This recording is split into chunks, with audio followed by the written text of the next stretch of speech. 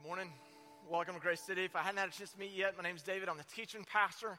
Thank you so much for being here and being a part of our community this morning. You have picked a great morning to be here, and that we're going to ask a few difficult questions that I think can be a little bit hard to answer. Two of the three questions I'm going to attempt to start to give you an answer. The third one is just a fun question I like to ask. And since we're dealing with creation this morning, here's that question. Did the first humans have belly buttons? I don't know. So you can talk about that one over lunch. And so you can discuss that there.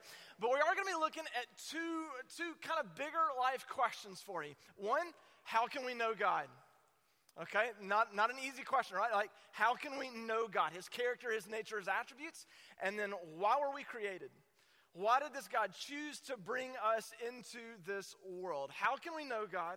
And why did God create you? What is your purpose? And so kind of two big life questions, right, that you can spend a lot of time thinking on, praying about, and talking with other folks. Now, I said earlier that we're going to start the answer. There's no way that I can answer both of those questions fully in the time that we have allotted together this morning.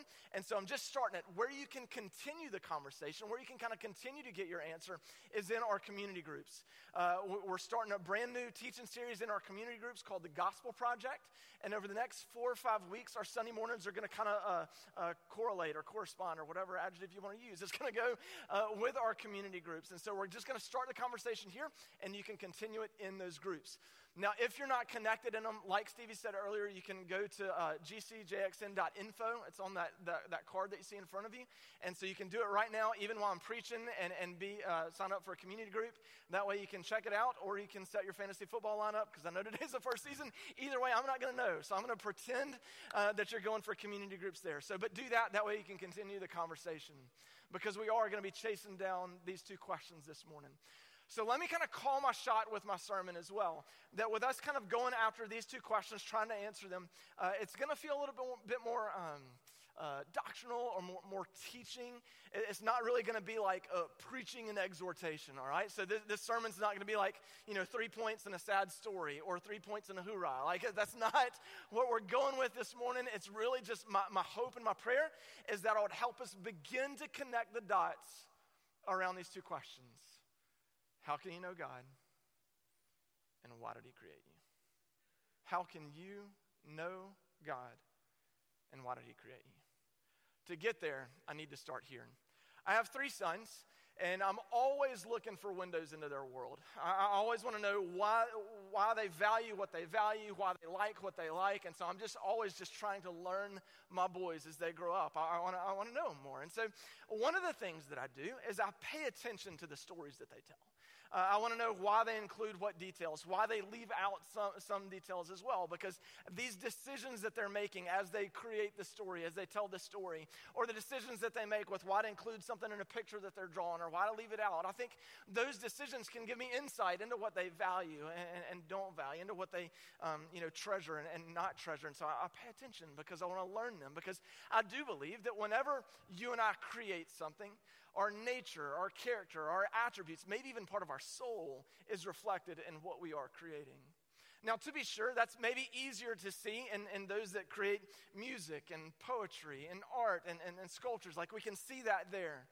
But I think, to some degree, that even when you're creating maybe a business or forming a team or just any type of creation that we do, I think a similar principle can apply. To some degree, you can learn something about the Creator, because the creation and how it was created speak to the nature of the Creator.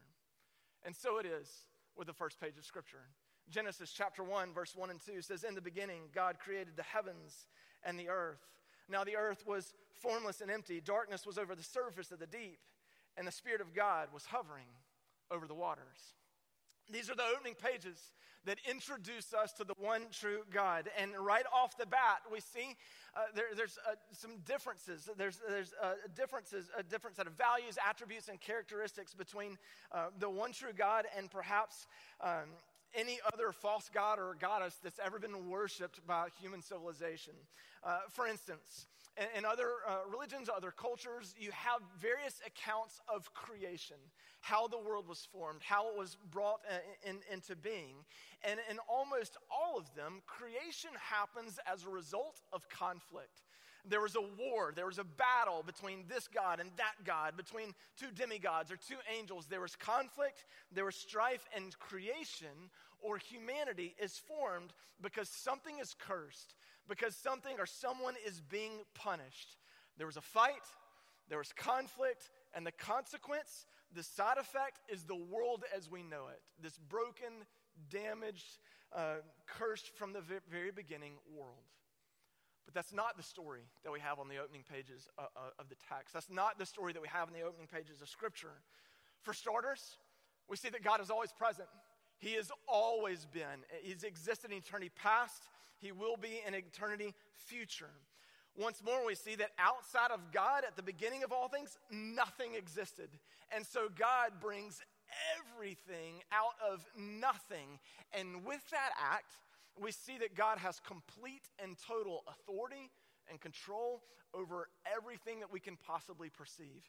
He is sovereign over anything and everything that we can see because he's brought everything out of nothing.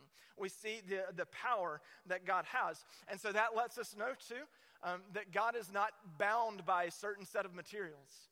He's created everything, right? So there's no limits on God. He's not limited by the number of crayons in the crayon box. I mean, he's not confined to anything like that, like you and I would be if we go to create something. He's not confined to physics, geometry, biology. He's not confined to any of those, although God forms all those, all the natural laws, all the physical laws that governs the universe that he brought into existence. God created all of those, and I would say even that gives us further insight into the Creator, because we see the sense of order that he values. We see the sense of structure that he has that you see reflected in those sciences. And so sometimes you can hear this tension of, is it faith or is it science? I would say it's both, because one can inform the other. The deeper we go into God, the deeper we should pursue the truth of these sciences. And they're like, this is how God has done it. The deeper we get into the sciences, we can understand more of who God is and what he's done. And so both of these can inform one or the other. But again, these can also speak to this attribute or this character that we see of God, of his, of the order that he's given. Once more, if we read the creation account, really all of Genesis 1, specifically that creation account that we have there, you see a progression in moving from chaos to order, moving from, in verse 1 or 2, right? The earth was empty and formless and void, and darkness. But then what comes next? There's light, and there's water, and there's plants, and there's sun and moon and stars and animals, and then humans. So it goes from formless and void to this complexity, and then it ends with humans. And so you see God being in control of all of it. There's no, it's not haphazard. God is in control of his creation from start to finish. It's not chaos. It's not conflict. It's not cursed. Each element, after God creates it, he then turns and pronounces it as good. There's good. We see it starting from a place of good. Once more, there's abundance in creation. God doesn't make just a limited of light, I would say. Like there's sun and there's moon, but then there's stars by the billions. It's not just a small amount of water. He creates oceans, and these oceans are teeming with fish, and the air is filled with birds of the sky, and the land is covered with creatures that crawl along the ground. There's an abundance as God is bringing this world into existence. And so we see that God is abundant with his creation. He's generous with his creation. He's loving with his creation. And yes, once again, there's peace and harmony throughout the entire creation process. And I think one of the ways that you see this the most is in Genesis 1:26. And so make your way down to this, because this is the verse when God chooses to bring mankind, when God chooses to create humanity. This is what he says, 1:26. Then God said, "Let us make mankind in our image, in our likeness, so that they may rule over the fish in the sea and the birds in the sky, over the livestock and all the wild animals, and over all the creatures that move along the ground."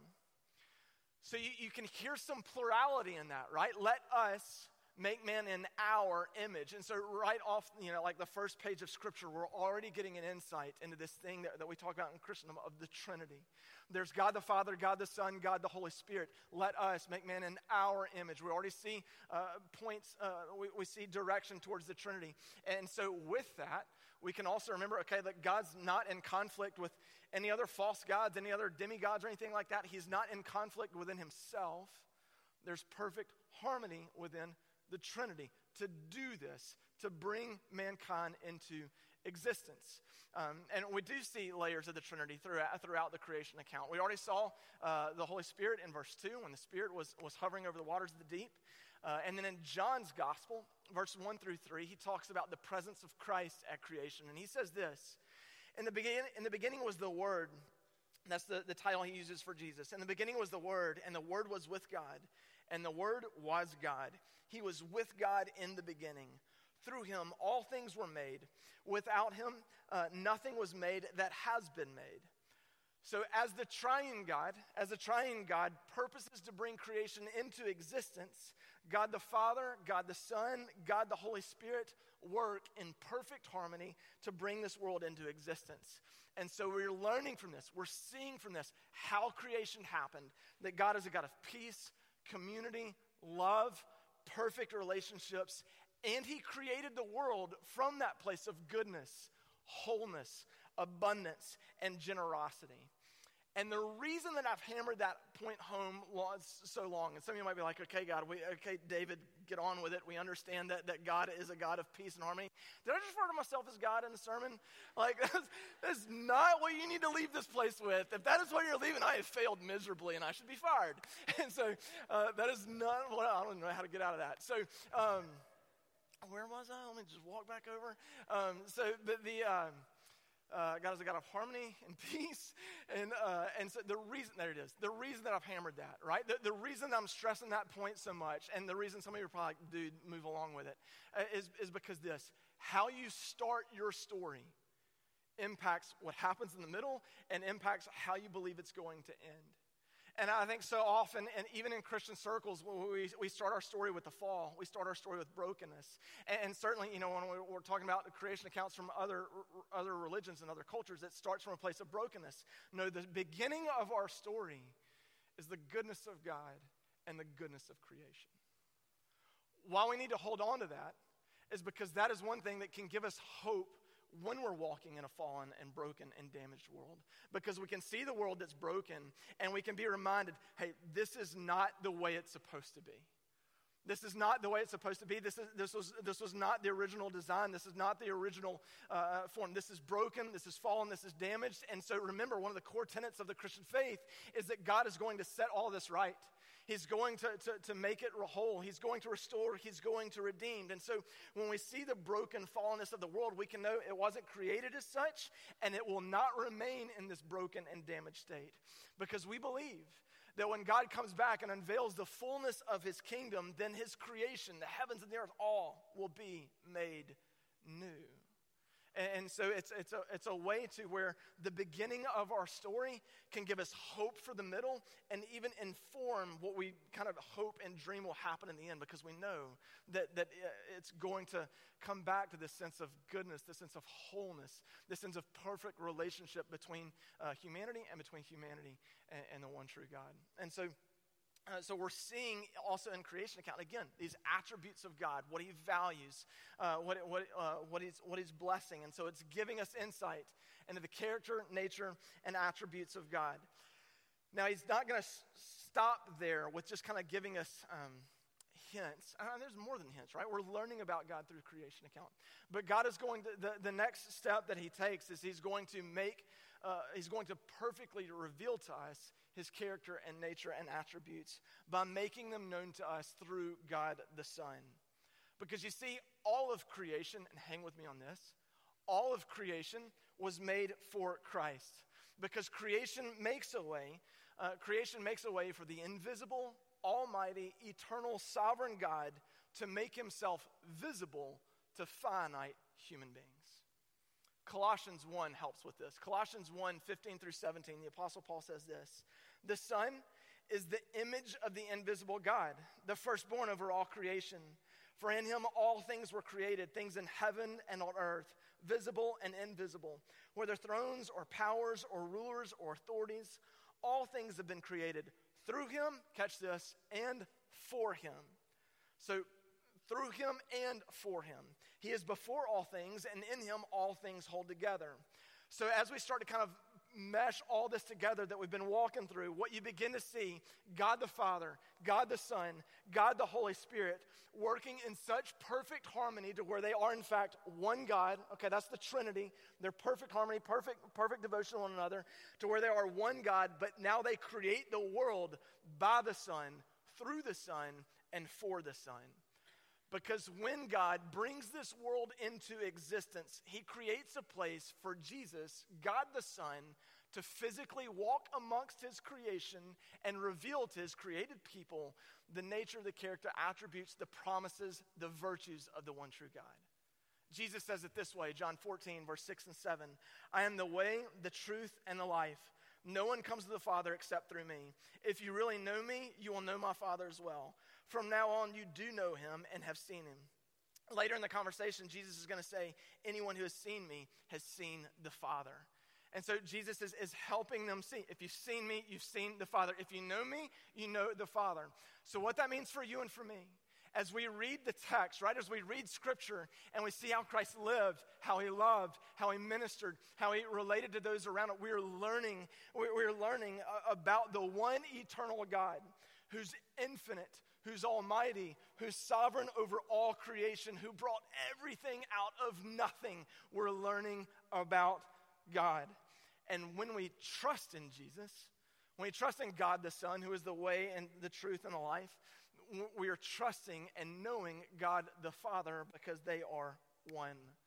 The gospel message calls us to confess our sin, to trust in Christ's work on the cross, and to follow him. And when we do that, that begins our knowledge of God. How do we know God? We trust and follow after Christ because he is the image of the invisible God, the firstborn over all creation. Let me hit that last phrase, and I'll try to do this a little bit cleaner than I did the first service. The firstborn over all creation. That description there is more about rank and privilege and power, because Christ is not created, right? We've read the scriptures that talk about he was, all the world was created by him, through him, and for him. And so he's existed in eternity past, because in the beginning was the Word, and the Word was with God, and the Word was God. And so he's not born of creation. Does that make sense? This was just a title, a description that Paul gives to Christ, saying, hey, this is the rank, the privilege that he has in regards to humanity towards God, because Christ is fully human, but he's also fully God. Does that make sense? Maybe not, I don't know, but just so you can get a little bit of church history, this one phrase sparked like a massive schism in the late 300s because there was some tension in the church between was Christ, was he literally the firstborn of creation, so does that mean he's not eternal? And then there was like, no, that's heretical, because that's going to make Jesus less than God. So it's very, very important for the church to kind of come back and see how all this meshes with all the other scriptures that ascribe the full deity of God. Tracking with me on it? Cool. I told you this morning was going to be a little bit doctrinal, a little bit of teaching. Some of you are like, hold on, this is like drinking from a fire hydrant, maybe so. But what we're seeing in this, again, is Jesus is the image of the invisible God. How do we know God? How can we learn his character, his nature, his attributes? We trust, we follow after Christ. He's helping us know God. But if you remember, when I was talking about creation, there was one description of it that I said. I said God was generous with his creation. And I use that specifically because I do think that God was generous with his creation in that he makes a way for us to be able to know him through his Son. But I think God is also generous to us in his creation, because when he brings this world into existence, he also creates for his people a purpose. He gives to us a purpose. Look again at Genesis 1, 27 through 31. We'll pick it up right after 26. It says this: so God created mankind in his own image. In the image of God he created them. Male and female he created them. God blessed them and said to them, be fruitful and increase in number. Fill the earth and subdue it. Rule over the fish in the sea and the birds in the sky and over every living creature that moves on the ground. Then God said, I'll give you every seed-bearing plant on the face of the whole earth and every tree that has fruit with seed in it. They will be yours for food. And all the beasts of the earth and all the birds in the sky and all the creatures that move along the ground, everything that has the breath of life in it. I will give every green plant for food. And it was so. God saw all that he had made, and it was very good. And there was evening, and there was morning, the sixth day. So we see in this, and hang with me because it's a long sentence, God creates humanity to bear his image and to care and cultivate his creation. God creates humanity to bear his image and to care and cultivate his creation. So let's break that down just a little bit. First and foremost, humanity bears or reflects the image of God. Before we get to purpose, because that's where this is headed, but before we get to purpose, I want you to hear this truth and know this truth, all right? That you were created in the image of God. You were created in the image of God. That should fundamentally change the way you view yourself and change the way you view the person sitting next to you in the pew. Change the way you view the person who lives next to you on the street. Change the way you view your neighbor. Fundamentally, change the way you view yourself and the way you view others. Now, in changing the way you view yourself, okay, hear me when I say this, and this might be the only thing God has you here this morning to, in fact, hear from him. You were not a mistake. You are not an accident. You're not a disgrace. You're not less than anyone or anybody else because you have been created in the image of God. He chose to bring you into existence. He chose to put breath in your lungs and to give you a soul. You were made in the image of God. That comes with an inherent dignity and self-worth. For you to not see that, for you to refuse to see and believe that you were created in the image of God is to rebel against God's design for you, and for you to look at an almighty eternal God who was in the eternity past, will be in the eternity future, who brought everything out of nothing. That's for you to look at him and say, no, you made a mistake. You were created in the image of God. It comes with a dignity, comes with a self-worth that it should change the way you view yourself and change the way you view your neighbor. To not see the image of God in your neighbor is to spit on the image of God. And this, I could get on a soapbox, but I won't because I'm probably going to flesh it out in a full sermon, so I'll save it for then. But I think if the church fully embraced the doctrine of the image of God, it, again, would change the way the church views individuals and change the way that the church views society, because it would lead the church to take action for those who've been oppressed, abused, victims of injustice, because we see someone not respecting the image of God in that person. And so it's how do we build up a robust belief to where I can walk with the dignity that I know I've been created in his image, and how can I help my neighbor do the same? And so it's going to change the expression of our faith and the practice of our faith when we see that we have been created in the image of God. Humanity, male and female, created in the image of God. Now let's say, we didn't need to spend just 2 seconds on what this verse doesn't say, because there's some that take this and go a step further and think that this means, okay, we're little gods ourselves, or we're somehow diminished deities. That's not what this is saying, all right? We can't take that step. We can't go that far, but we've been created to bear, reflect, or mirror the attributes of God into the world around us. And that happens a lot of different ways, right? Like one of that happens just with how we're created, how we're different from dogs, right? Like we can relate to God. We have a conscience. We can relate to other people. We have a soul. And if you're a dog person, you might be really mad at me saying, my dog has all those things. Okay, he doesn't. Anyways. So... But like that, so just the way that God's created humans is a way that we begin to bear out his image, is a way that can happen. But once more, let's keep connecting the dots for us, right? The image that we have of God, both through creation and both that we have through Jesus, is one of righteousness, one of holiness, one of goodness, kindness, generosity, love, grace, commitment, peace, harmony in these relationships. That's the image that we've been given. That's the image that we are called to bear. And now we're on to purpose. Now we're on the purpose. You've been created in the image of God, and your purpose is to bear out the image of God in whatever setting God happens to place you. Now, remember, we've just covered who's the true image of God, right? We're image bearers. Who's the true image? The true image of the invisible God is Christ. So who are we to show? Who are we to reflect? Again, it's Christ. That's the image that we are now bearing. Another doctrine of the Christian faith, sanctification, right? There's salvation when we place our faith in Christ. We confess our sin to him. We know that he forgives us. We're adopted in the family of God. We're made new. We're made whole. And so that's salvation.